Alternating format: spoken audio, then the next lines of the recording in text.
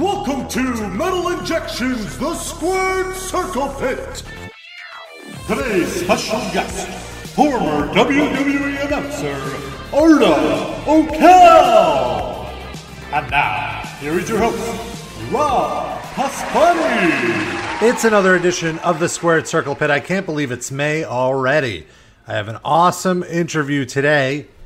I'm interviewing former WWE announcer Kyle Edwards, who goes by the real name of Arda Ocal. He's a great dude. I met him here in New York City a few years ago. Total metalhead from Canada, and has a great story about how he made it to live his dream for a while to be the WWE broadcaster, and how it might not have necessarily worked out for him. But it's a great story, and a lot of twists and turns, and stories about working backstage and advice he's gotten from legends. And it's a really, really cool interview. And it's pretty long. It's over an hour, so I'm going to keep my talking to a minimum. I just want to quickly mention Payback. I watched Payback earlier this week, and I have to say I was pretty disappointed with it. The House of Horrors match sounded terrible, and it was terrible. It was really, I don't know, like we always laugh about those skits WCW would do in the early 90s, whether it be the Dungeon of Doom or that like Sting Invader stuff that Dusty Rhodes produced, and how cheesy it was. And I feel like this House of Horrors match was really on that level. And even taking out like the cinematic stuff, just the action itself was boring. It was just two guys walking through a house and punching and kicking each other. Like, that was lame. And then the whole idea of arriving back at the venue and then them wrestling in the venue was just ugh.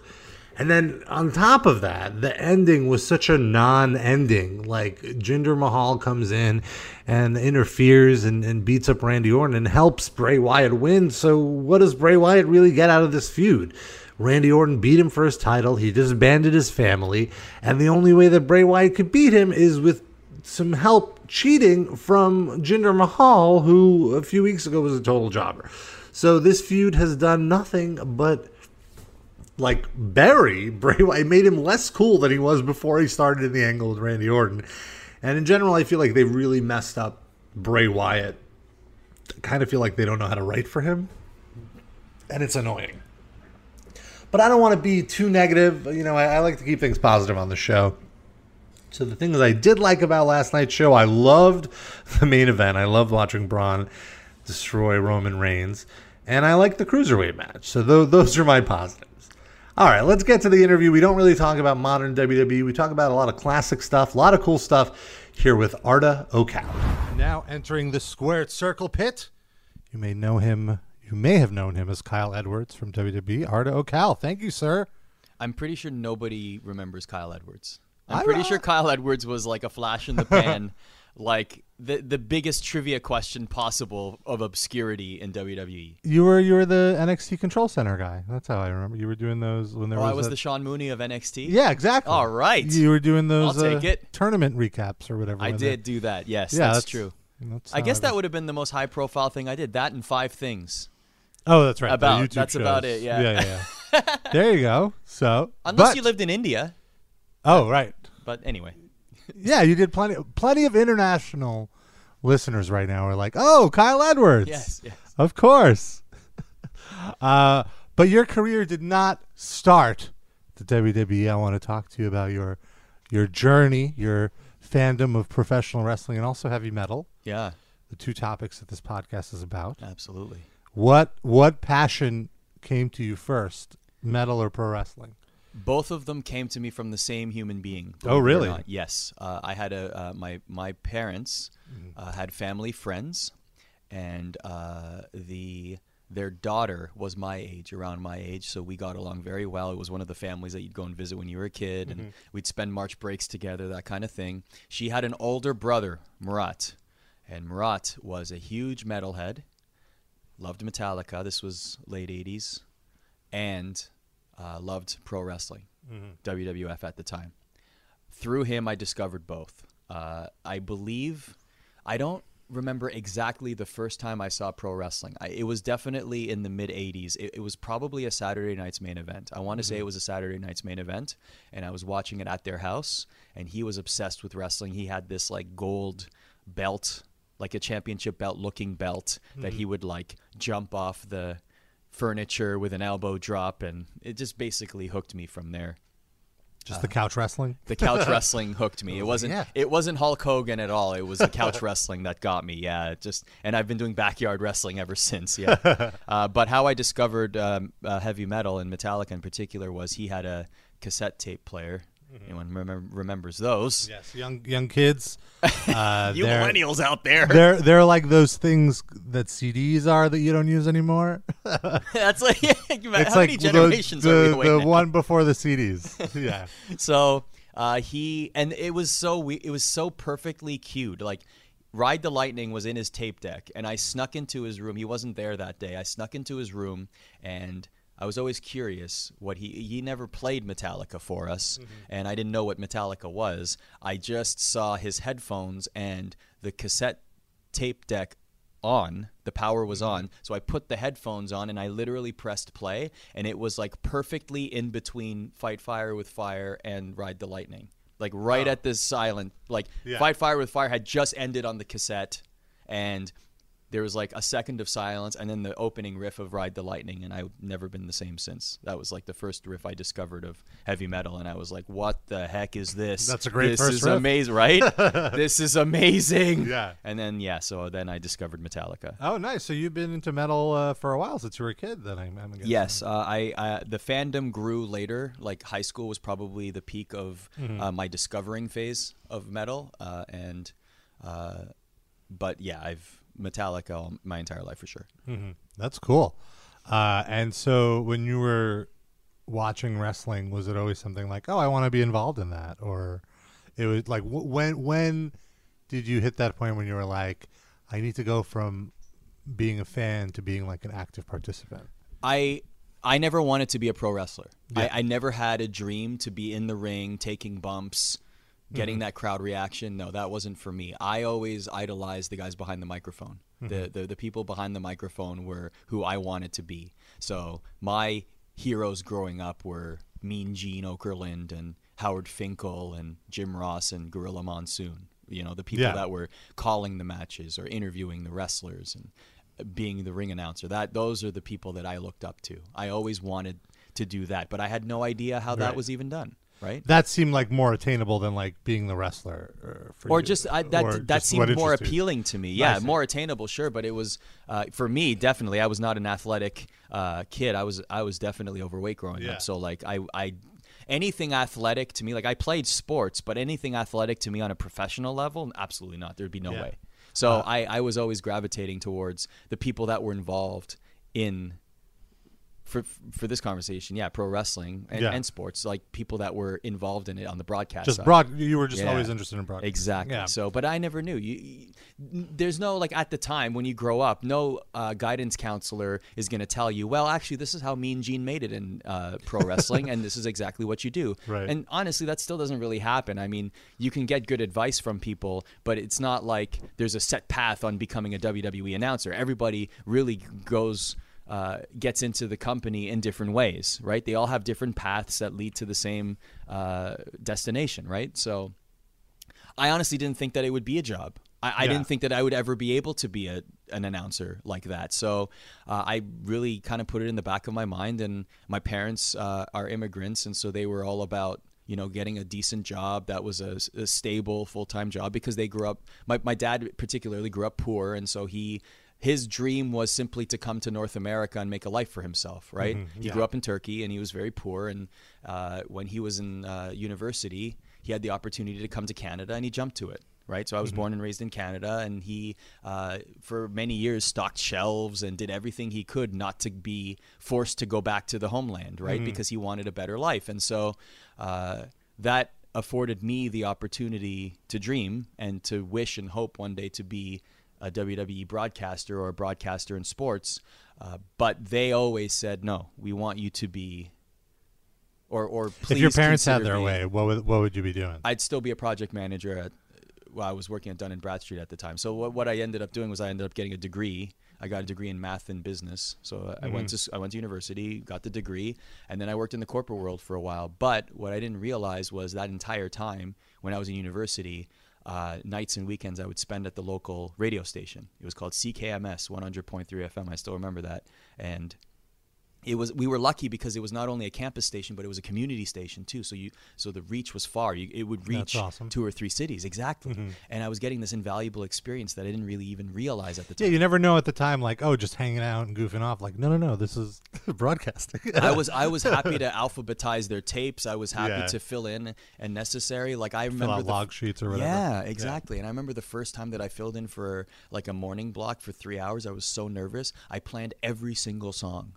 I was like, oh my God, how am I going to fill this 3 hours? What was the format of the station? It was just college radio. Anything just you wanted to. Yeah, really. It wasn't like pop music or whatever. It was just anything. That's so. I feel like my college radio station was the building. Like if I didn't join my college radio station, there would be no metal injection. Like I wouldn't have done it too. Yeah. Well, I met some of the people that I still work with there, but also it was just like, yeah, this is definitely what I want to do. Like I want to do something in media, something in broadcasting. So. Anybody listening out there, college radio is a great way to decide if you really want to do this. If you really have a passion for it, that's the best outlet to begin with. So you were at your college station, then you were like, "Yeah, this is fun. I want to do this."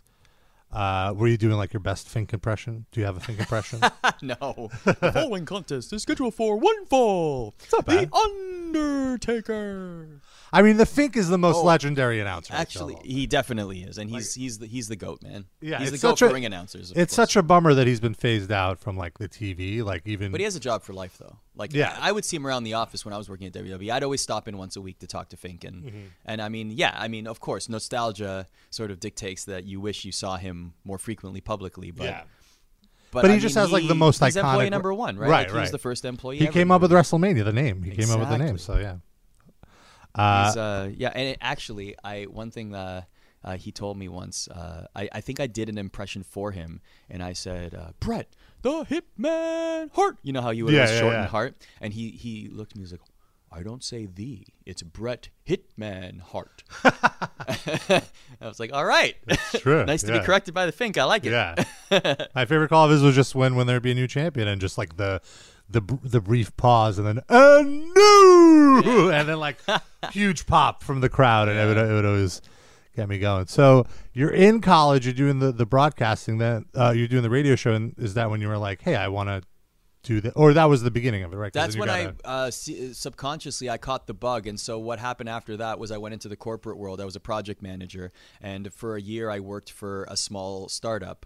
As a implementation specialist, and basically I traveled around a lot, and that was fun. Like I didn't realize that I really enjoyed to travel on a company's dime, so I did that for a while. I went to all around North America. I even went to Panama a couple of times. Like it was fun to travel.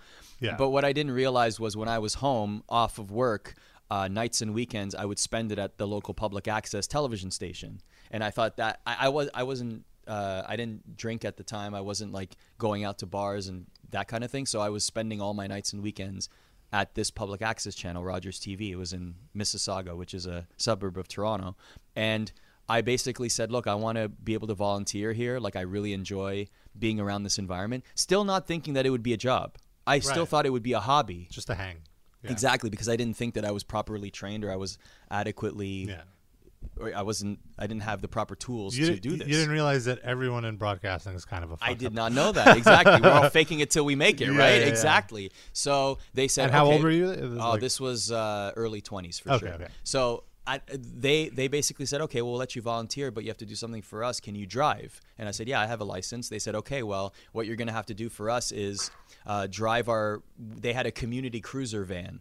So basically it was decked out in Rogers TV, like decals and whatever, and I would drive it to community events, like a local 5K run for charity, and then I would set up a table that it was in the back in the trunk, and there was a wheel that you would spin, and people would get like trinkets and and I see. So like and basically pens. street team, like street Yeah, teaming. exactly. Yeah. I was leading the street team. I did that for a couple of years, and in exchange, they would let me shadow the director and the producer and the on-air talent, and how does graphics work, how does audio work. Like, so I learned strictly by shadowing. Honestly, Yeah. That's how I got my foot in the door, and through that, you earn respect, and people see you around. And then my first break on the air came a few years in for doing that, maybe 2 or 3 years after I started doing that. They had open auditions, and then I auditioned, and that's when they said, okay, well, actually, it seems like you might have something here. We're gonna put you on this program, and then it went from there. So you auditioned. What was the audition for? What? Like, what did you? It was just a general audition. It was like I did like, I don't know, a sports read, and then I also did like a mock interview. Yeah. And then they said, okay, well, we have this show called Swap Shop, which was kind of like a televised eBay. Like, people called in, and it was an auction sort of, or they were listing their stuff for sale, or people would call in with like bicycles and computers or whatever they wanted to sell. And I would ask them questions about the product. Okay, so how many gears is the bike? What color is it? Or how are the tires? What are you selling it for? Is this your correct phone number? And then that was it. It was basically just me and a co-host. Yeah. And so you were volunteering for 2 years for free? Like they weren't paying you? Oh yeah, no, not at all. It was completely volunteer. But I was making money at the project management job, right? Gotcha. So then I moved a couple places there. But then one day, I think it was like when I was 27 or so, I noticed that Rogers was picking up a little bit, and there might be opportunities to get some paying gigs. And then I just woke up one day. I said, I'm not happy doing the project management thing, and if I have a family one day, I'm gonna regret not chasing this, because at that point it was sort of bubbling. I kind of wanted to see where I could take broadcasting. Yeah. So I quit, and I said, I'm gonna pursue this full time and see where it goes. And then. So you quit cold turkey, like without having anything lined up? You were just like, I'm going to quit and focus on I kind of felt like something would develop at Rogers, but yeah, it wasn't a guaranteed thing. It wasn't like And then that summer, I left probably in April or May, and then in September that year, I think it was 2008, I landed a daily talk show in Toronto. And it wasn't like a lucrative gig. It only paid like $50 a day. Like, it wasn't like What was the talk show? Like, what was the topic? It was just like a local. It was kind of like a localized, like Regis and Kelly kind of thing. You know, see. like but like if it was tax season, the local accountant would come in and give us tips, or the local gardener would come in for summer garden planning. So like a regional daytime show, Exactly. like a daytime news show. Yeah, and it was called Daytime. So there you you have it. Wow.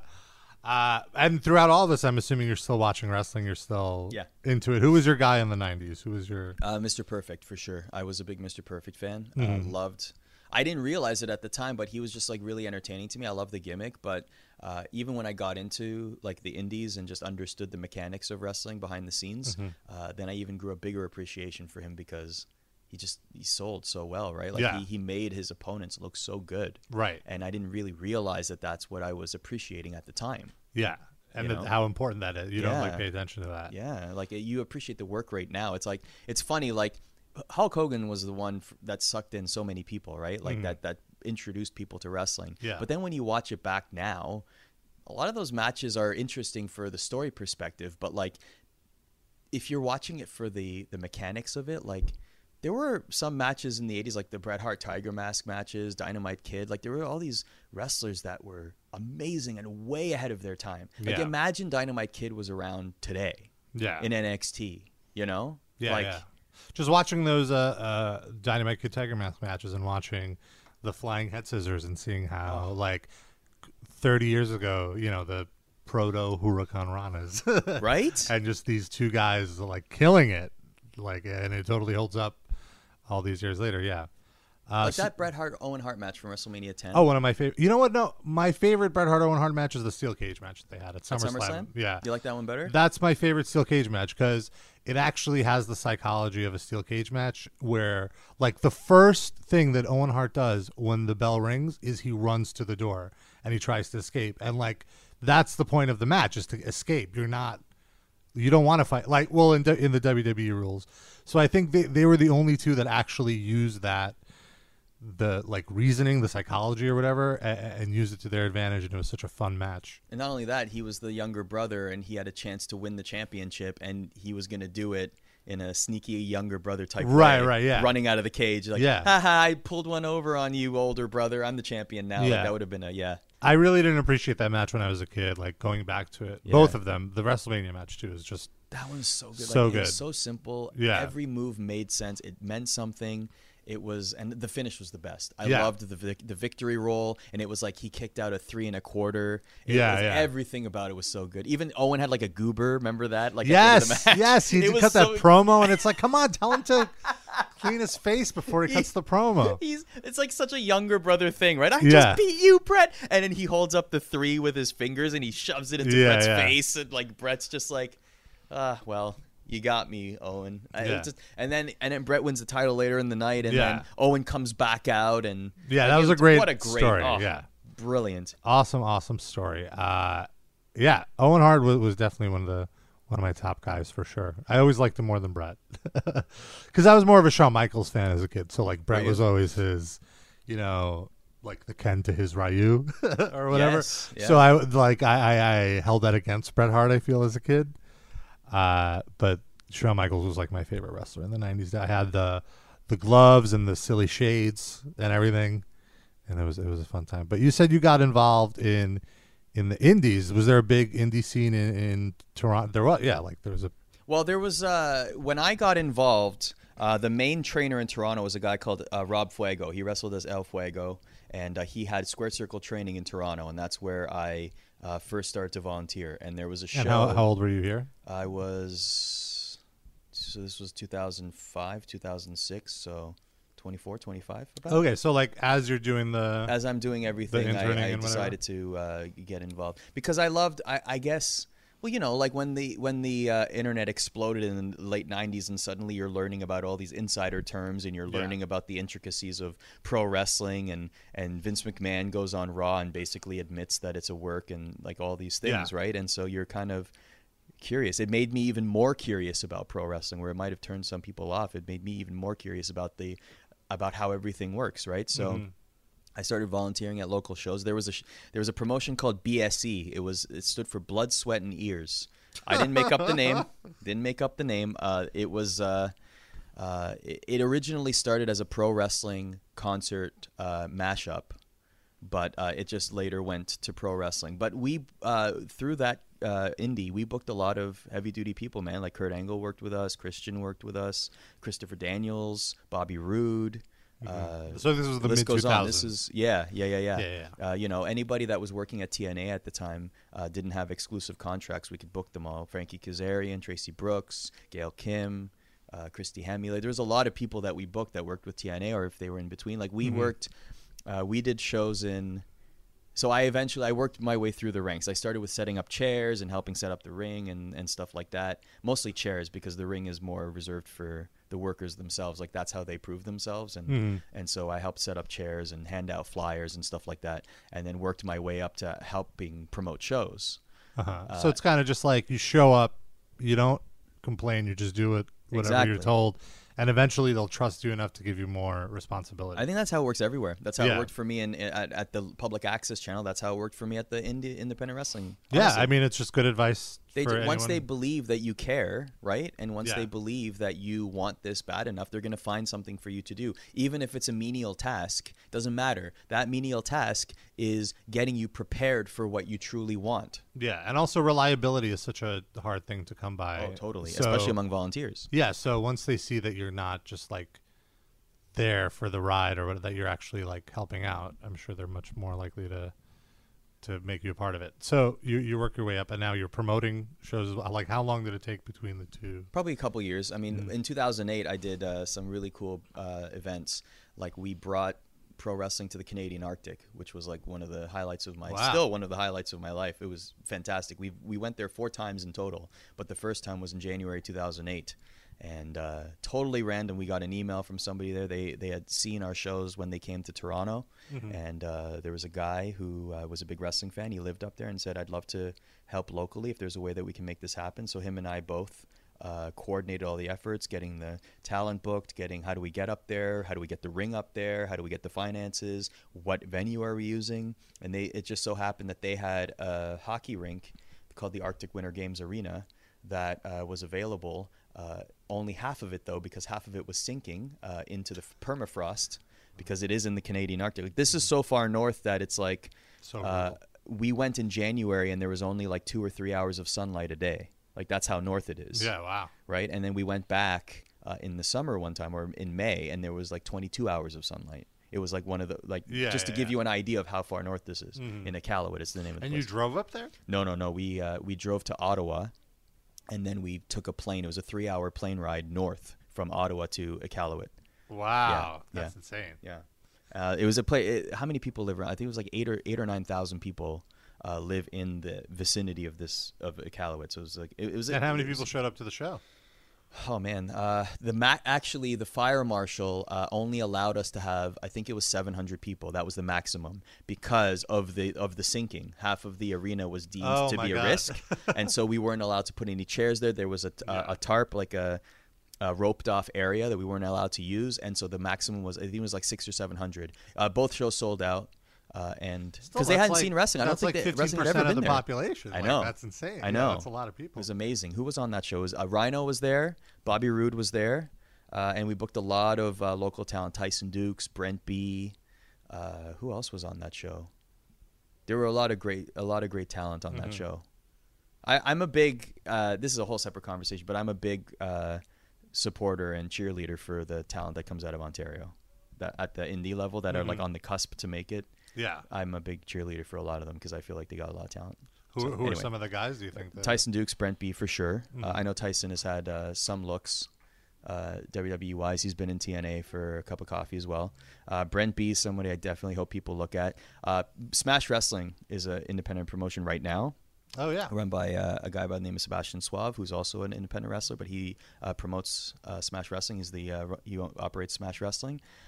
I would consider it to be like the PWG of Canada, I would say. Yeah. I've written about them. They've had Andy from Every Time I Die come up and wrestle for them. So exactly, yeah. They book very quality talent. Michael Elgin's from Toronto. He's on the cusp. I could see him in NXT anytime soon. He's a huge star in Japan now. Oh, he's big. He's making it. His team with Tanahashi. Yeah, exactly. Great. I mean, there's a ton of talent, and there's a lot of females too. Because Rob Fuego trained a lot of the females. Gail Kim, Tracy Brooks. He had a hand in training them, and so there's a lot of That's great. I feel like Gail Kim is so underrated. Like, totally. If she came in, if she was like 10 years younger or whatever, she would be like the world champion now. Like if she came in today. Yeah, if she came in today. If she broke in today. If she broke in today. Yeah, that's what I was trying to say. She'd be having who's the champion right now? Asuka. Asuka on NXT. Okay, so she'd be oh my god, a feud with Asuka right now. She'd be the next challenger. I didn't realize I wanted that until you just said it.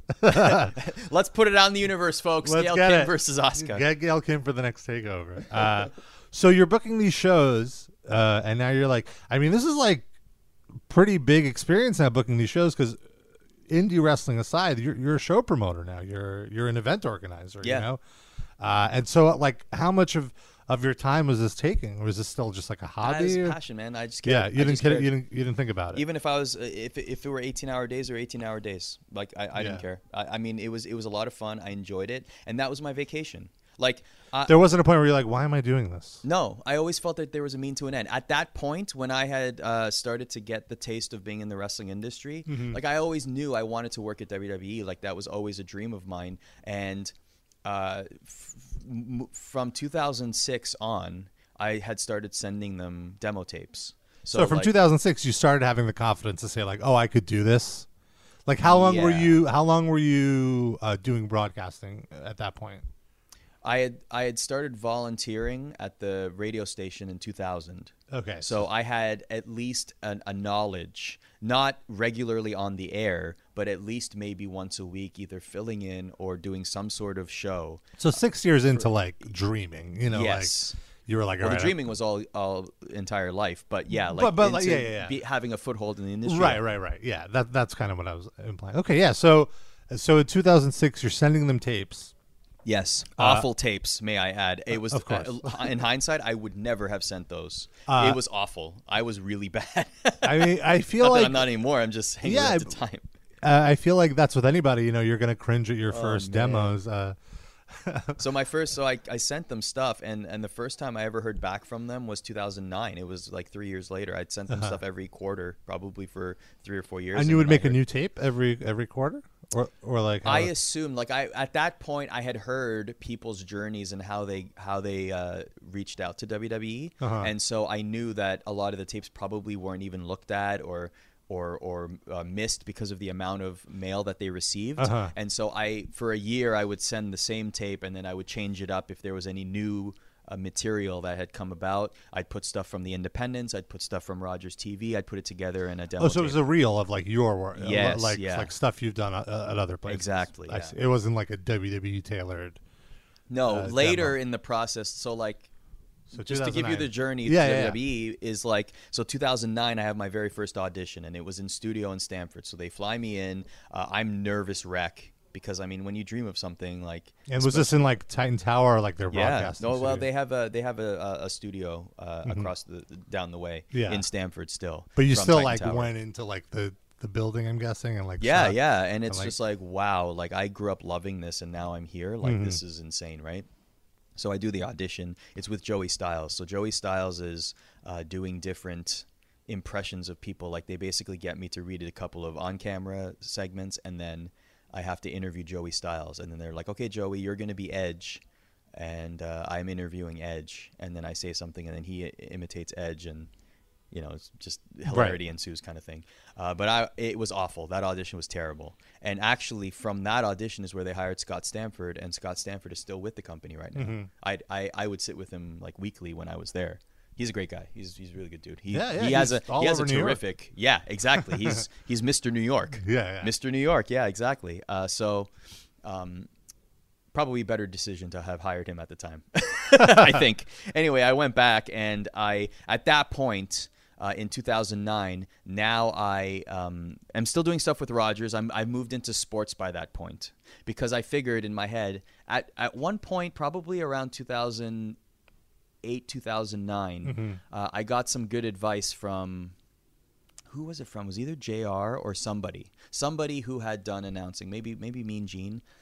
They basically told me every decision that you make, if you want to work for WWE, every decision you make for your career moving forward, you need to keep that dream in mind and make sure that it aligns with that dream. So I said, this is great advice. And that's like what does he mean? Like, what do you mean? So, for example, if I was presented an opportunity, right? And if I felt like that opportunity would, based on the information I knew about how WWE hires their announcers, if I felt like that opportunity would be counterintuitive to working there. Oh, you wouldn't take it. Yeah, right. So that's why I decided to get into sports, because I knew that sports was seen as something good to be associated with to become a WWE announcer. So I started to do local hockey, like. And Rogers, so like you're saying, like they're a big cable company, right? Yes. They're like one of the biggest. They're like Time Warner, exactly, or Spectrum, whatever. Yeah, in Canada, the media landscape is a little bit different. Imagine AT&T and Verizon owning pretty much every channel in America.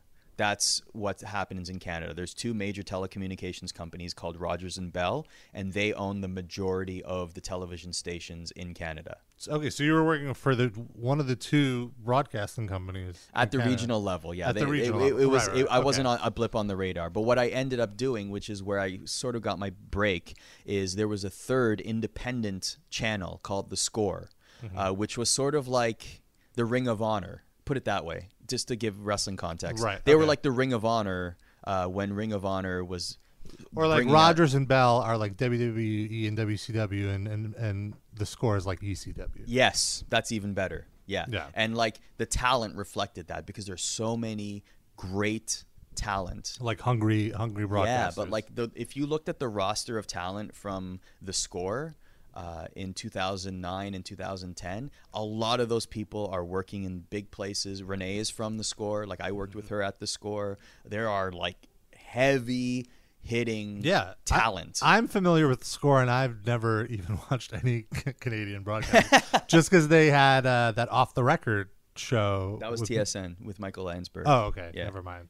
But you know what? He influenced me a lot because he was the first guy that I ever saw do behind the scenes interviews. I remember he interviewed The Undertaker once, and I thought that was the craziest thing that he was able to get an interview. He interviewed this was Vince in 2002, too. I think. Yeah, he did Vince McMahon, he did Shane and Stephanie, and this was when quote unquote shoot interviews didn't really exist. Yeah. He was doing things way ahead of this was his when time. Vince McMahon never granted anybody interviews, let alone and like when you would see Vince McMahon doing an interview, it would be like a fluff piece, like he's promoting wrestling. It would never be a out of character business analysis type of interview. So that's what. So okay. What I found out though, what I found out was so one of the few things I still keep in touch with wrestling wise. I listen to the Bruce Pritchard podcast. Okay, yeah, something to wrestle. This is a hot take. To me, the star of that podcast is Conrad Thompson. Thompson is the star of that podcast. Yeah, I haven't listened to too much of the something. I would follow Conrad and his podcast. I listen to the Tony Schiavone one periodically because of Conrad and his preparation. Well, he is terrific at preparation. I listened to the Ric Flair show, which is how he got his. Oh yeah, was that good? I never listened to that one. It was awesome because of Conrad. Because of Conrad? Like it was essentially Conrad's show, and Ric Flair was like the featured guest every week. So he would like Ric Flair's not going to be preparing for a podcast, So there would be a topic, and Conrad like goes through like, the timeline points moment by moment, and then Ric Flair would like give his take. I give props to him because I know how much effort it takes to put that preparation together, because I did the same thing with Jimmy Corderas, right? Later in my career, 2009, 2010, we were watching every WrestleMania and doing WrestleMania podcasts, and I had to prepare, much like Conrad is preparing on a weekly basis with Bruce and with Tony. That's double the preparation now. Yeah. To have to put all that together, people think that it only takes like 20 minutes, half an hour. Absolutely not. No. Like this is hours of preparation. Yeah. So that's why I give a lot of credit to Conrad on this podcast about heavy metal. I don't know if Conrad's a heavy metal fan, but we'll just put him over on this podcast anyway. Probably like some hard rock. Why not? But anyway, back to me. To go back. yeah. Back to me now. So you were saying that you were talking about the score, how you we were talking about the score, right? Yeah. I'm now confused with the score at TSN. Yeah. No, that's fine. I did hear that through that. The reason I brought up the podcast was because Conrad and Bruce did talk about the fact that Michael Landsberg was at one point being considered to become a WWE announcer. Oh, so interesting. it just popped into my head. Yeah. That maybe that could have been one reason why those guests came on the show. I see. It was almost like an audition, so to speak. Whether it was before or after, I'm not sure about the timeline, but that it could absolutely line up. It makes sense. Landsberg's a gem. Like he is a legend in Canadian broadcasting. Yeah, I believe it. So, the score is where I really got my first break. So when I got there, it was May of 2009, and I was an intern, volunteer for a few months, and then they had a Sirius radio station, and they also had a television station. They sold off the television station eventually, but they had a Sirius radio station and a television station. And I pitched being at the right place at the right time, right? Like that's what. Honestly, like... Well, but you say that, but you also had to work 9 years to get to that place. Right. It's like you work 10 years to be an overnight success, as people say, right? It's like suddenly, who is this person? This is how I got my big break. I got my big break because I happened to be volunteering there, and I happened to be on the all-employees email list, and the vice president of programming on the television side sent out an email to every employee and said, we are looking for television show ideas, and we want to, if you have any ideas, fill out this one-page form.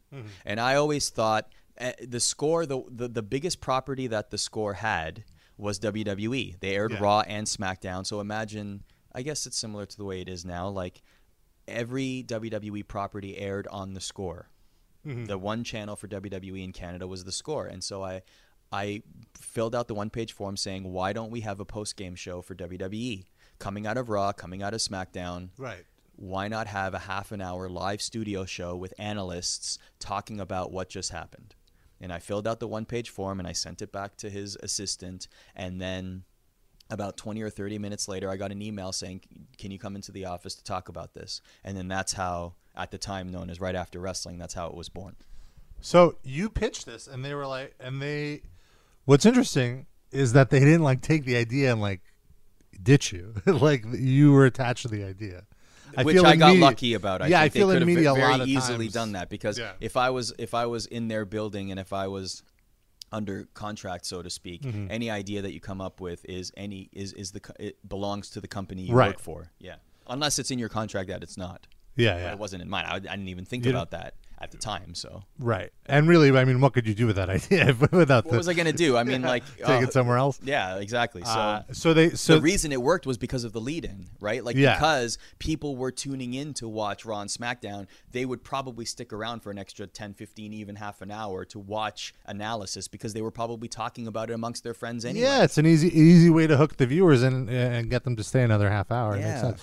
So 2009. So you get this break. So you're the host of the. So you pitch this to them. They like it. And then you go on the air with the show right after wrestling? Yeah, so the first episode I was, it was a primitive form of Twitter, basically. It was like people were sending in text messages for 25 cents. So I was reading the text messages and responding to them. There was like a sidebar on the air. So I was doing that. And then the second episode, I had a laptop on me for about 6 months. So I was the update analysis guy, and then eventually worked my way up to being one of the analysts on the show. And then when Renee left for WWE in 2012, I want to say, I took over as a host. Yeah. Okay. Yeah.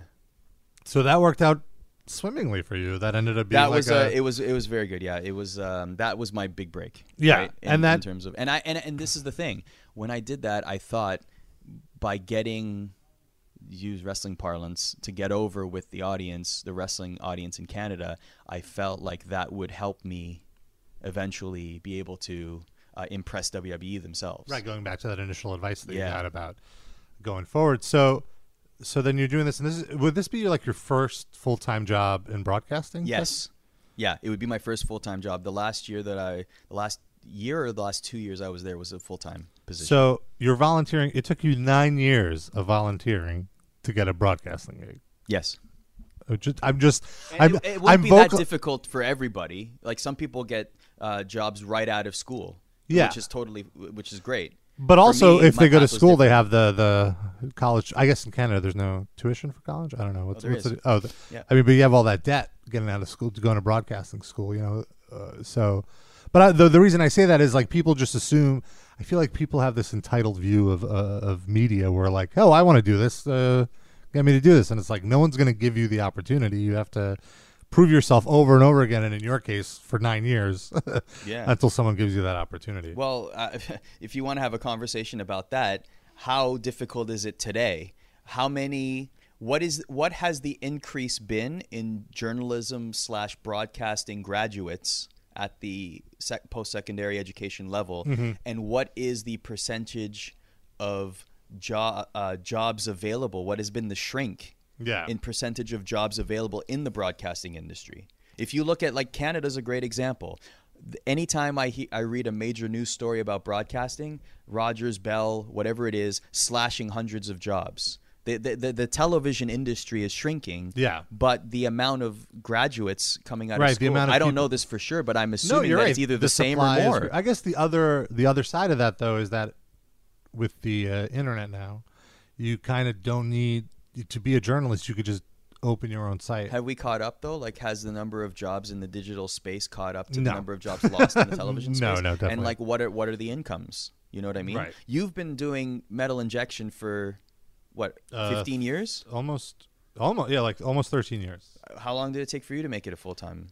I quit my job 7 years in. 7 years in.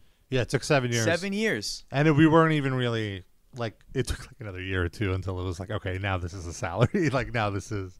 But it takes a lot of work. Doesn't that give people listening, anybody who wants to get into the media, I'm not discouraging. I'm biggest fan of chase your dream. Right. But put it into perspective. Yeah, you got to put in the work. I've always said, like, people always try to come up to me, like, what's your advice for, quote unquote, making it? And it's like, you got to make your own opportunities. You know, that's what I always say. Like, as long as you're moving forward and at the end of the year you feel like you've gotten to a place, like you've done better this year than you did the year before, keep going, and then eventually you'll look back and be like, whoa, look at how far I've gone. You know, you don't really notice it incrementally. It's once some time has passed, I feel.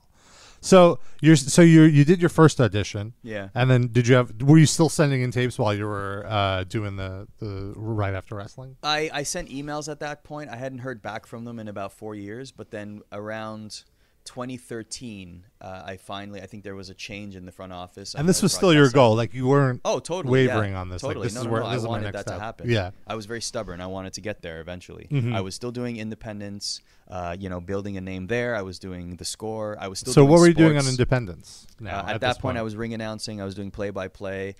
In 2012, I did stuff with Dragon Gate USA. Was it 2012? Yeah, around there, I did stuff with Lenny Leonard and Dragon Gate USA. Oh, okay. And then Lenny was nice enough to talk to Gabe to make me his fill-in whenever Lenny couldn't make a show, which I thank him for every time I see him because that was really nice of him to do. So that was the first time I was able to do some shots in the States, which was great. And I thought, this was all building, getting reps and building rapport and being on the road and just experiencing that as well. Yeah, I mean, that's great. Like doing the ring announcing, like... Well, that just and the play-by-play. Sorry, you need that experience. You just hit the ground running, right? Like that's the way it was. And I did stuff with Smash Wrestling as well. Did some play-by-play with them as well. And I was still doing stuff behind the scenes because I enjoyed putting together events, right? So I was enjoying the planning side of it, the pro wrestling side. Let the booker book the talent and things like that. But I want to help with the promotion. How are we gonna make this town? I did a cross Canada tour once. I found local promoters in like 10 or 12 different cities across Canada. And I just decided, you know what? I've never experienced life on the road and I want to experience this, but I want to see if we can make a tour successful. And I can't believe I didn't lose money on that tour because I really should have. For BSE? Yeah. Okay. So I can't believe I was like, man. So you just decided I want to book a tour. Yeah, I did. And you did it. And it was the same wrestlers on the whole tour or like change it up? We did different, we went all the way to Saskatchewan. So we drove all in all probably around 10 or 12,000 miles, I would say. Wow. Or maybe, actually, no, maybe not. 10 or 12,000 kilometers. So I don't know what that is in miles. Was that half of that? So 5,000-6,000 miles, I guess. Someone tell us on Twitter. I don't know. Yeah. Anyway, we'll figure it out later. We booked different things. Like on the Saskatchewan loop, we had Rhino and Joe Legend was there because he was in town. He grew up in Canada. He was living in Germany because he was doing his living in Europe, getting booked as an independent wrestler in Europe. But he came back because his family still lives in Canada. So we used him. Who else did we have? Tracy Brooks was with us for a little while. But yeah, it was mostly Ontario wrestlers. Yeah. That's awesome. Yeah. So you're doing a lot of stuff right now. Like this is you are a busy guy. And then what was the WWE edition that like broke you through, that got you in? So 2013, I went to audition again. That one I felt really confident. I felt that I did really well. Now you're like much more experienced. Yeah. You've already done the play, like you already know what the audition's going to be. You're not as nervous. Yes. Yeah, I really felt like that was a good turning point. And then I didn't get the job. A little demoralized about it. But then was it the same type of audition? You just kind of do the same interviewing. I don't know if it was Joey Styles or someone else pretending to be another guy. Basically, yeah. But I was calling matches and stuff too. Like I thought I did really well and I didn't get the job. So I was down in the dumps about it. But then a few days later, I got a call from someone at WWE who shall remain nameless. But basically talked to me for like 45 minutes and said, look, here's how it's going to happen for you. And then just basically laid it down for me. And, like here's what to tweak, here's what to change, here's what to do. So just like constructive criticism of like. Exactly. Here's how to improve. What they didn't like about it. Here's why, that kind of stuff. So I made all those changes and that was like it was like the come to Jesus meeting, like very, very, that was a pivotal moment for me to understand what I needed to do. And then I had to make a decision. Was I willing to sacrifice and do what needed to be done in order to make it? And the answer was yes for me, and I did. So then how did you find out you got the gig? Did that same So what ended up happening was I had 2 more auditions after that, and then I was sitting at an airport at this point it's 2014. I'm sitting at an airport on my birthday, flying home, and I decided to just send a text message just to follow up, just be like, hey, you know, at that point I was working with the Weather Network, which is like the weather channel in Canada, and it was a good gig. It was a full-time gig. I was living in Vancouver, great city, you know, and enjoyed it very much. This is in addition to the post show, or you stopped doing that? At this point? This was after the score. So okay. After I left the score. So eventually you left the score. Why did you leave the score? I left the score. I got laid off because of Rogers had bought the score, and so they were laying off hundreds of people. I see, just it was a corporate changeover. Yeah. So, so when I was working at the Weather Network, I basically, it was a comfortable job. Like I could have done that for many years and had a great life, and then I don't know. I just, you know, at that not point, what you wanted to do. Yeah, I mean, I definitely still had that hunger, so I just sent a text message sitting at the airport on my birthday, and then 10 minutes later, I get a phone call. Literally, I got a phone call, basically saying, "All right, we're gonna go move forward with this process." Just and all I was like, sent a text "Whoa!" message? I guess the stars must have aligned. I mean, I had auditioned a couple months earlier, or maybe a month earlier. Oh, so it was like a follow up, like, hey, yeah, I was following up and seeing if they were interested, and I then see. Finally the stars aligned for me, and then that was like the greatest birthday gift ever. The best call you've ever gotten, right? Definitely, in that moment, and then so. But even then, like the skeptical part in me, because I'd heard so many stories about people receiving these calls and not happening. So I was like cautiously optimistic. Like, is this actually going to happen? I was Canadian, so am I going to be able to get a visa? Like all these things were swirling in my head. And luckily, everything worked out. And then I started there in September or late August. Yeah. And so you like moved to Stanford, right? You like relocated, and then did that happen before you started? Or what was that? As soon as everything on the legal side, like as soon as all the visas were set up and everything, then I moved in. I moved. They were nice enough to give me a month to find a place. Like basically, you know, we'll put you in a hotel for a period of time, which was about like a month, and I started looking for a place to rent. And then soon after, I moved to beautiful Stamford, Connecticut.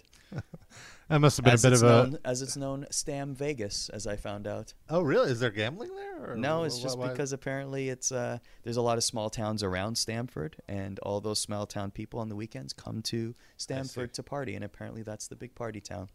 I was not aware of this, but Stam Vegas it is. All right. Yeah. So what was it like to finally get there? And like what were your first days there? Like, do you have any early memeries of your first days? Yeah, like, I can't believe I'm here. Yeah, that's exactly what it was. I was overjoyed. I was really happy. It was surreal in a way to be there and just to say it not only the fact that it was like WWE itself. I think it was the culmination of chasing a dream, you know, like if you've ever had a dream become a reality, the moment that happens or the moment it sinks in that it's actually happening is just, it's such a peaceful moment, you know, like it's like, I cannot believe this actually happened. And I worked so hard at it and put so much effort into it and sacrificed so much. And, you know, like, and it just made it in that moment, it made it all worth it, you know? And so like, what were you doing? Like, what were your earliest gigs? It was the same for the entire time. Actually, it was I was hired in the international division, and I hosted a couple of programs called Bottom Line and then later Experience, which are basically magazine type shows for recaps of Raw and SmackDown, and those air in international markets. So they air in about 30 or 40 countries. I don't remember exactly how many, but basically international markets like India and so like recap Europe and exactly. So it would be like on cam match, on cam promo, on cam this, like essentially those Gene Okerlund Control Center type of shows, except we were in a studio, but basically shows. Like that, That's cool. And then so I mean, you were doing that for a while. You were in Stanford. Did you interact with Vince McMahon at all? Any Vince McMahon stories? I only shook his hand once. I only met him once. I was never on the road. I was on the road maybe once a month, honestly. And so I only ever saw him once. And it was at I think it was a WrestleMania party. So like the WWE puts on parties for their employees, like appreciation parties, like whether it's a holiday party or a WrestleMania party. And he was there and he just was shaking people's hands. And I just shook his hand and said hello. And that was it. I never had a conversation with him. How was it on the road? Like, did you? I guess you were used to it from the indie days, right? Like, I mean, like I had friends there. Like I knew people because I'd either interviewed them through the score and built a relationship, or I was I had worked with them in the independents, and so it was nice to see old friends.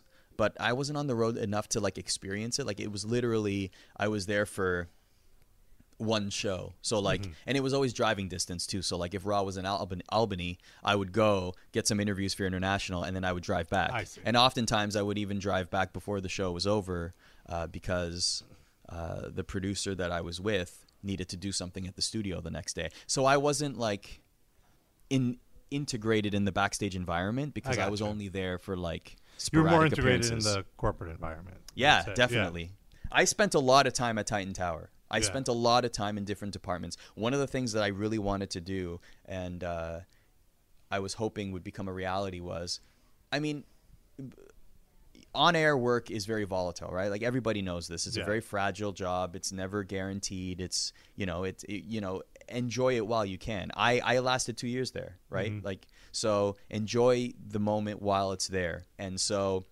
I was actively going to all departments and asking people about their jobs. And I would once a week pick a different department and I would go to the sales department and ask them what they did. And I would go to the merchandise department and ask them what they did. The talent relations department. So I'd be meeting all these people at the tower and doing like a series of informational interviews just to understand, if and when my on-air career came to an end, how could I transition to something behind the scenes? And that was always my hope. You're always thinking ahead. You're always thinking of the next step. My hope would be that, if I didn't make it as an on-air personality, which absolutely can happen, it did happen, and it would, and you always got to think about plan B in a situation like that. And so I was thinking, okay, well, what could I do?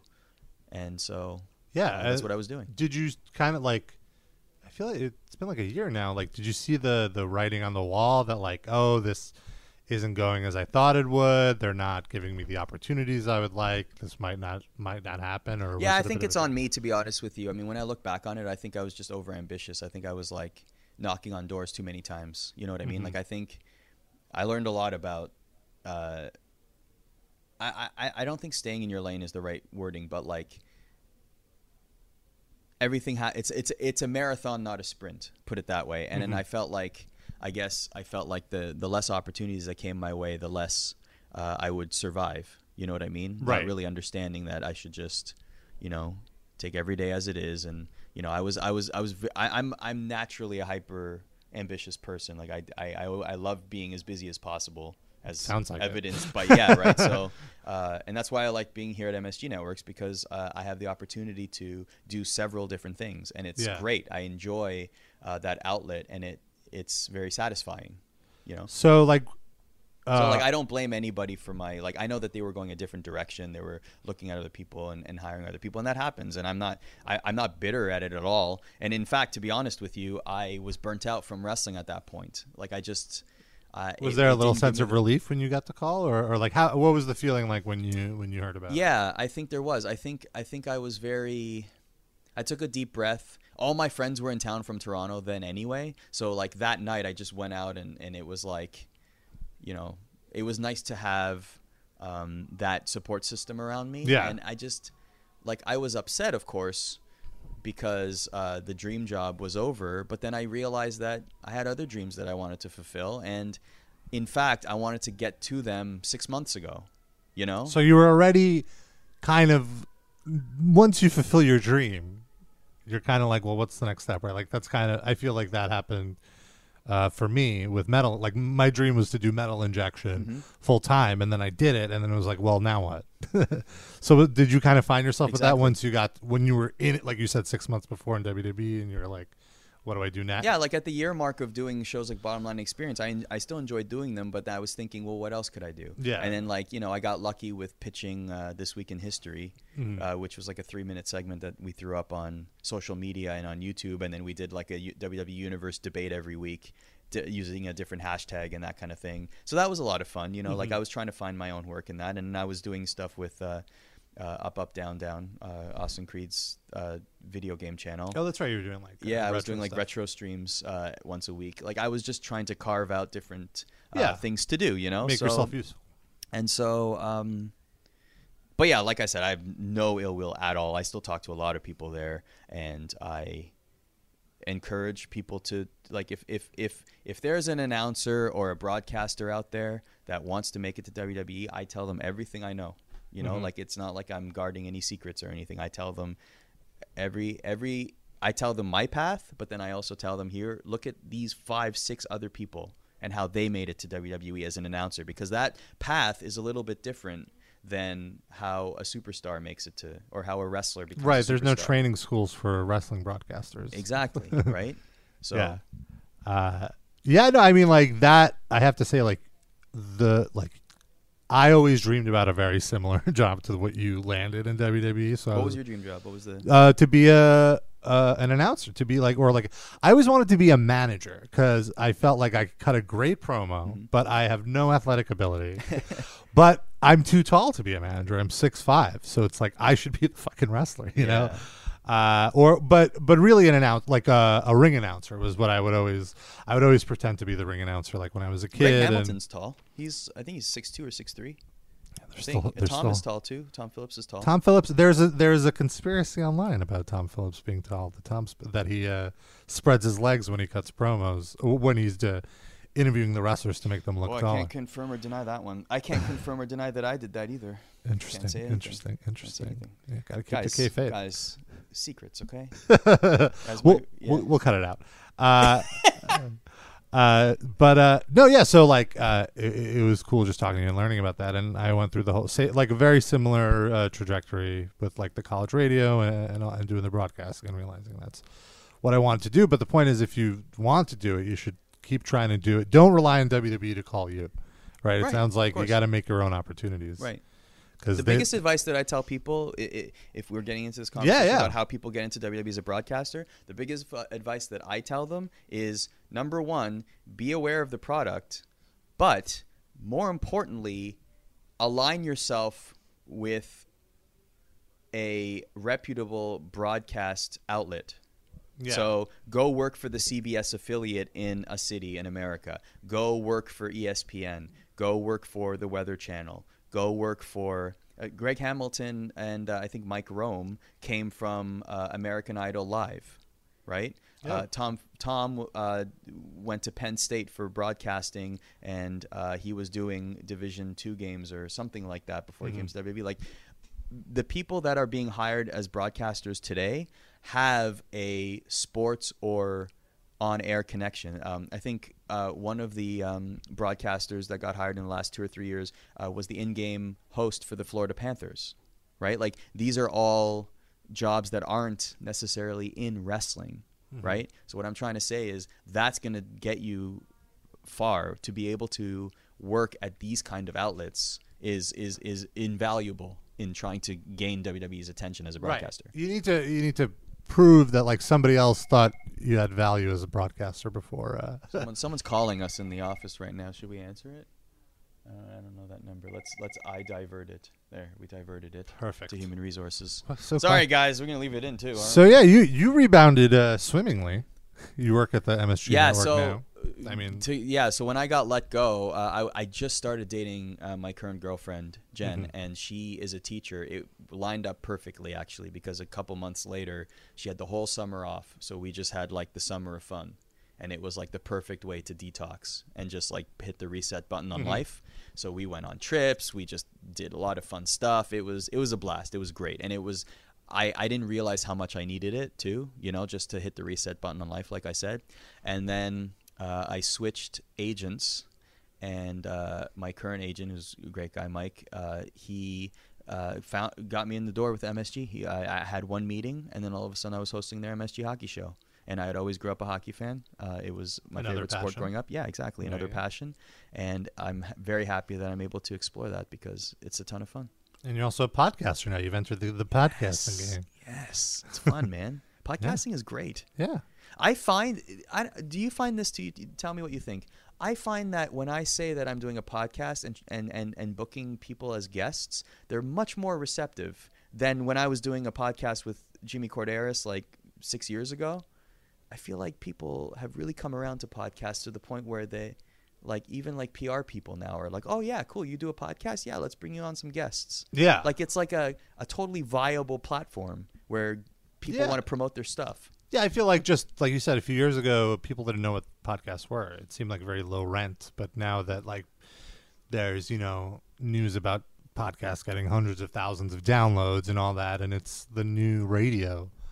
I think people realize the value of it. Yeah, and so, I agree. It's much easier now to book guests. The other podcasts I do. We've been doing it for 7 years. Much harder at first just to get people to call in. Like, what? We released right after wrestling, then soon became Aftermath, the podcast around the same time that Colt Cabana started his podcast, right? Like we were like 6 months apart, and like back in those days, it wasn't like it was. And tough. I guess with wrestlers, nobody wants to. At that time, people were less likely to break the kayfabe. Maybe. I don't know about that. Harley Race was. I'll tell you that. Oh man, he was the toughest interview we did at that time. He just like it was. I had like 10 questions prepared. I'm asking him questions, and he's just like totally blowing off every question. He's on the phone. I definitely didn't want to do the interview at all. I'm guessing. Did he shake your hand? Did he? No, this was over the phone. Oh, over the phone. Finally, I said, "Well, what can you tell us what your career highlight is?" And he pauses and goes, "Well, I think I have 8 of them." And that was that. All right. Sean Grandy, who's the play-by-play guy for the Celtics, he always jokes about that one with me. He's like, "Yeah, that was a great interview with Harley Race, man. Great job." Like even years later, I'm like, "Yeah, thanks, Sean. Appreciate that." Well, you have a great story out of it. Yeah, exactly. Being a Canadian, I'm sure you've had run-ins with the Hearts. Do you have any stories about the Hearts? Yeah, I remember the first time I ever got to go to the WrestleMania after party. Bret Hart brought in myself and Scott D'Amore. Scotty D is one of the best. He's great. He runs Windsor. He has Can-Am Wrestling School. A lot of great people came out of there as well. And I think he's working with Impact again now. Is he? Awesome. Yeah. As he should. He's one of the best. So we went up there, and before I could get into the party, there's Bruce Hart and I think maybe Ross. And man, if you get caught with one Hart, let alone 2, that is at minimum a 45-minute conversation. Oh boy! So I'm at the door, and I'm like, I get to go. Like, not that this was what WrestleMania in. I want to say Phoenix. That was what WrestleMania was that? 26. Is that 26? Okay, so 26 in Phoenix, and I'd never been to a WrestleMania party before, so it was still like a mysterious thing to me. I didn't know what it was. What happened at a WrestleMania party. So I was like excited to be there. And then that conversation lasted like 45 minutes. And I literally walk in finally when the conversation is over. I think Bruce wanted to come on Aftermath or something. I think that's what he was just like trying to. And then I walk into the party, and then Scott's like, "All right, let's go." Man. I'm like, I didn't even get like a free drink or a free food or anything. Nothing. Walk right back out. Bruce. I've had some fun conversations with Bruce, though. He's the Hearts, all of them. I mean, they've led quite a life. I know. No kidding. No kidding.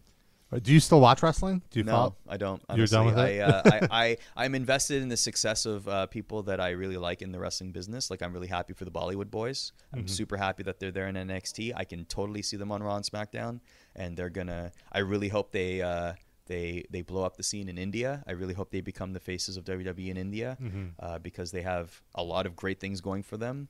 Aside from being great workers and having a great gimmick, they speak. I think they speak Punjabi. And in fact, Harv was a Bollywood actor, so like he is ingrained in that environment, and so I feel like that's a huge positive for them. They earn their they wrestled for years and years and years around, right? So I'm super happy for them.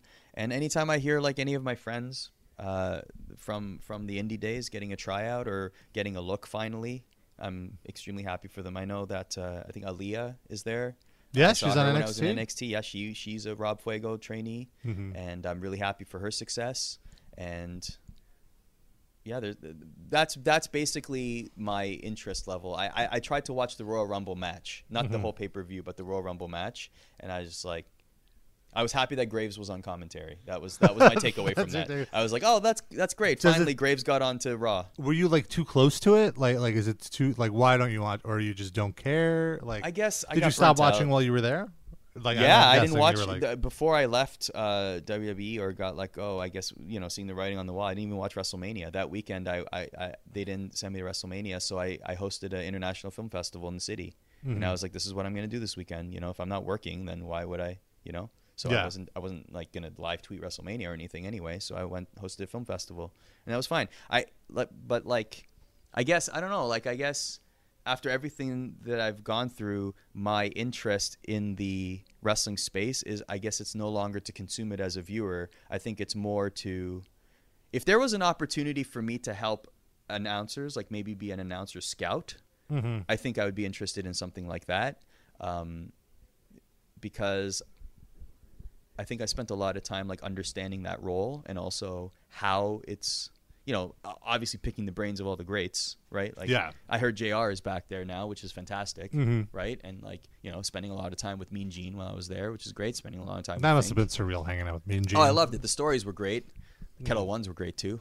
But no, just like picking his brain is great. I mean, like he's got 40, 50 years of amazing stories, but not only that, but just understanding of the business, right? So, also just the most talented interviewer, I feel like watching, especially watching old Nitros sometimes, like he was carrying the interview. The person he was talking to did not know what the hell they were talking about, and he would have to like hold their hand and be like, well, what you're saying is you're going to beat this guy at the Spring Stampede or whatever. Man. Yeah, that's right. Exactly. And he was, he knew what to get over. Exactly. Yeah. Oh yeah. Well, that's so something like that would be fun, but I think, don't get me wrong. I mean, maybe one day I'll, you know, I know, this is where you are now. Would you see yourself? But I also have to watch a lot of hockey though, and that's the other thing is like with the work that I do here. Now I have to actually watch a lot more sports than I did. I was just a hobby. It was just a hobby for me. Right. But now I have to actually go to arenas and watch hours and hours of hockey and other sports, you know? And it's not just the MSG property teams, it's every team. Like I have to be watching NHL Network to understand what's going on in the league and listening to podcasts. So that consumes a lot of your time. A very time-consuming job. So for me to be able to watch 3 hours of Raw and 2 hours of SmackDown and a pay-per-view twice a month, I don't have the time to do that anymore. Yeah. So, do you ever see yourself doing any more show promoting, putting on any more wrestling shows down the line, or that's part of your past as well? I think it's part of my past. I think I would consult, like if there was a promoter that came to me and said, "Hey, You just don't have that draw. Like I don't think I have the desire to put on wrestling shows anymore. No. Yeah. But I do have the desire to help out. Like for example, my buddy Jan Murphy, who's a writer with in Kingston. He's one of the preeminent wrestling writers these days, and he did like a yearly charity show. I think it shows the promotion's called Chinlock Wrestling. He needed some like auction items, so I said, how about you do an auction where a winner, I'll Skype with them for half hour and I'll critique their announcing. So somebody bid for it, and then I talked to them for a while on Skype, and we just talked about announcing. Right. And I'm still in touch with him now, and he's going along in his journey to be an announcer with in pro wrestling. Right. So stuff like that I don't mind doing at all, and I enjoy that. And I think it's the people more than the actual, you know what I mean? Like there's a lot of great people that I made friends with, especially in WWE, like the international department. There's so many great people and behind the scenes that never really get credit, you know? Like there's so many great people that I worked with. The web department, I always joke that the first floor of the Titan Tower is my favorite floor because that's where all the fans are, you know, like people that work in the web department, people who are writing the articles on .com and you know, all the way up to the vice president level. Like there's people there that have been there for so many years and they just love wrestling and WWE and those are the people that I identified with the most, and you know that I'm happy that they're getting to do that job, you know, because you can't really use that knowledge elsewhere. Tell me about it. I think about it. I have so much wrestling knowledge in my brain. It's honestly why I started this podcast. Did you ever think about writing wrestling? Did you ever do that? Writing like about wrestling? Do a wrestling blog? Like, was there a wrestling My friend, injection? Wrestling is the reason for my whole life. Wrestling, because both of my parents were immigrants. Yes. Wrestling was what taught me English. Really? Yeah, wrestling and like Sesame Street. You know, like that's or difference between good and bad. Blah blah blah. Wrestling is what got me interested in starting websites. My first website was a wrestling website. I eventually. What was it called? I'm flipping the tables here, but I'm very interested in this. It was initially like an AOL, like a free AOL web page, but I eventually got my own .com, which was wrestlingarena.com. Nice. I also worked on prowrestling.com. And also, did you? Yeah. That's awesome. Prowrestling.com. And do you want to hear a funny story about that? Sure. Prowrestling.com in the 90s was where I actually got, like, that's the first dirt sheet, quote unquote. Yeah, that guy had the best fucking domain. Oh, it was the greatest domain. I knew one of the guys. When I got signed, prowrestling.com put something up about me, and my best friend, him and I would bond over wrestling and like read prowrestling.com. He randomly texted me like a week after I started at WWE, and he's like, "Oh my God, prowrestling.com posted an article about you getting signed." And I was like, wow. Yeah. Now I've made it. If prowrestling.com put an article up. So I did a wrestling site throughout my teens. I would do like live pay-per-view coverage, and it really taught me how to make websites and how to like market a website, you know. And then I eventually, like, once WCW was sold, that's kind of when my interest in wrestling kind of faded, and also it was when I started developing a social life more so. Okay. So I was like, all right, I don't want to do it, because I mean, it was a job that like you said, it's like a hobby. I didn't think of it as a job. It was fun, but eventually I was like, I'd rather hang out than sit at the computer. And then I eventually started a music website and then metal. So I'd rather not sit at the computer, but then let's start a metal it's just like sit at the computer. Well, when I stopped doing the website, it was just something it was a hobby and a skill that I was doing for so long that I like missed updating a website, as silly as that sounds. So I just had an itch to, have a creative outlet for something else. And then I was like, well, I don't want to do a wrestling site anymore. I'm done with that. And, whatever wrestling was I kind of got out of it a little bit. And so I started doing a music site just because I was at my college radio station. I was like really getting immersed more so into music, and so I was like, let me focus on that. And then I started Metal Injection, and now I'm coming back around to the wrestling stuff now. I'll tell you one story about that combines wrestling and metal. Is that when I was doing the limited time that I was with NXT doing stuff, I did a couple of live events and stuff. And one of the people that I got along with the most was Simon Gotch. And Simon Gotch came up to me. He's a very random dude. Like, he'll just start random conversations. Yeah. And so he came up to me and he's like, hey, you ever hear of baby metal? And I'm like, no. And he's like, you got to watch this. And he pulled up baby metal on his phone. And he's like, this is the greatest band ever. And we watched the I Want Chocolate video? Yeah, Give Me Chocolate. Give Me Chocolate. And so that was played at a random NXT live event. And then it became like a theme. Florida. Yeah, it was like a theme. They were like one of the theme songs of one of the takeovers. Give Me Chocolate was? Or just another song? I think it might have been Give Me Chocolate. Oh, that's great. It was just for the Nakamura match, like whoever Nakamura was facing. Oh, man. That was the song. It was pretty great. All right. Well, I think we got it all in. All right. I think that was great. Thanks for I the enjoyed interview, it. man. I'm very happy with that. It. How could people keep up with you? What are your socials? You mentioned the podcast. It's called The A-Pod, and it drops every Wednesday on iTunes and msgnetworks.com. I also write a blog. It happens every Monday. And on Twitter, it's Arda Ocal TV. There you go. Yeah. And send me metal links, guys. Like, send me what bands I should be into. On your A-Pod, you interviewed the guy who does the WWE creative Twitter. Yes, some of the past guests. The first guest was he is a lawyer for the Florida Panthers. His name is Rob Karpelis, and he moonlights as the curator / owner of the WWE Creative _ish account. Curator? You mean people send him to? He doesn't. Well, I guess curator is the wrong word. He's the writer. The operator. Yeah, the writer. I think this is my humble opinion, he is the most on point for his audience. His tweets are home runs. Agreed. He used to work in creative, so we talk about that. We talk about him being a creative writer and then going on to starting, why he wanted to become a lawyer with a sports team. And he grew up in Florida, so like there's all those connections too. And the last guest, well, actually, not sure when this drops, but the fourth guest was the guitarist from Straight from the Path, Tom Williams. Oh, nice. Who is a huge Rangers fan, enormous Rangers fan, to the point that he has a Rangers tattoo on his leg, which I thought was really impressive. It's a Mike Richter tattoo, 1994 Stanley Cup champions, New York Rangers.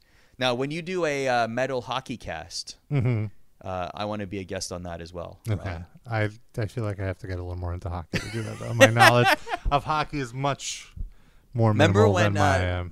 I know we're going overtime here, but remember when so like the blog on msgnetworks.com, a lot of it is me just wanting to put over my friends, right? Like like Marvel's a perfect example, right? Like we have mutual friends at Marvel, H&M, Ryan Panagos and Ben Morse. They're big wrestling fans and they happen to work at Marvel, right? So they're a perfect example, man. Moving up in the ranks, they've been there for like 10 years each or something, and Ryan's a vice president now, a senior vice president. Ben's a high up there too, like, and they deserve it. Like, they are mega Marvel, like super knowledgeable, right? And so I literally said, you know what? I just want to do something fun with them. So I was like, what's a good Marvel hockey connection? And then so we found any characters with any loose connection to Marvel, and I made it into a blog. And I remember when I started the blog, I reached out to you. I was like, hey, can we do anything about like a heavy metal hockey connection? Oh, yeah, that's right. And then you were like, I'm not really a big hockey fan. Yeah, I don't. My friends were really big hockey fans in high school, and I remember passively watching hockey games, but I just never got into it. I appreciate the sport. I would. I'm going to mention that it was on this podcast. At least that's what I can do. That'll be my putting over Rob. There we go. That'll be what that is. So, on that note. Well, Arda, thank you so much. I appreciate you taking the time. I feel like anybody looking to get into WWE broadcasting probably got a good idea of what to expect and how it's not just like an easy peasy thing. Definitely not. No. And gotta put the work in. Yeah, thank you for taking the time to do this. Thanks for having me, man. Big thanks to Arda for doing me the favor of coming on my show and talking to me about his pro wrestling career. And I, of course, wish him the best at the MSG Network. He's doing some cool stuff on the hockey show there. So if you're a fan of hockey, definitely keep up with Arda. And if you're a fan of this show, I'd love for you to keep up with us on socials. You can follow me at Rob Injection on all my social media. You can follow the Squared Circle Pit exclusive accounts where I post a ton of fun wrestling stuff throughout the week. Facebook.com/Squared Circle Pit. On Twitter, it's Squared Circle Pit without the E in circle. I always appreciate any feedback. If you like what you hear, if you have a comment on something I said, or if you want to suggest a guest, feel free to email me, robert@metalinjection.net. Be back in a few weeks. I got a really, really fun interview lined up. And the only hint I'm going to give you is if it works out, it's somebody from Japan. And it's not Kenny Omega. See you in a few weeks.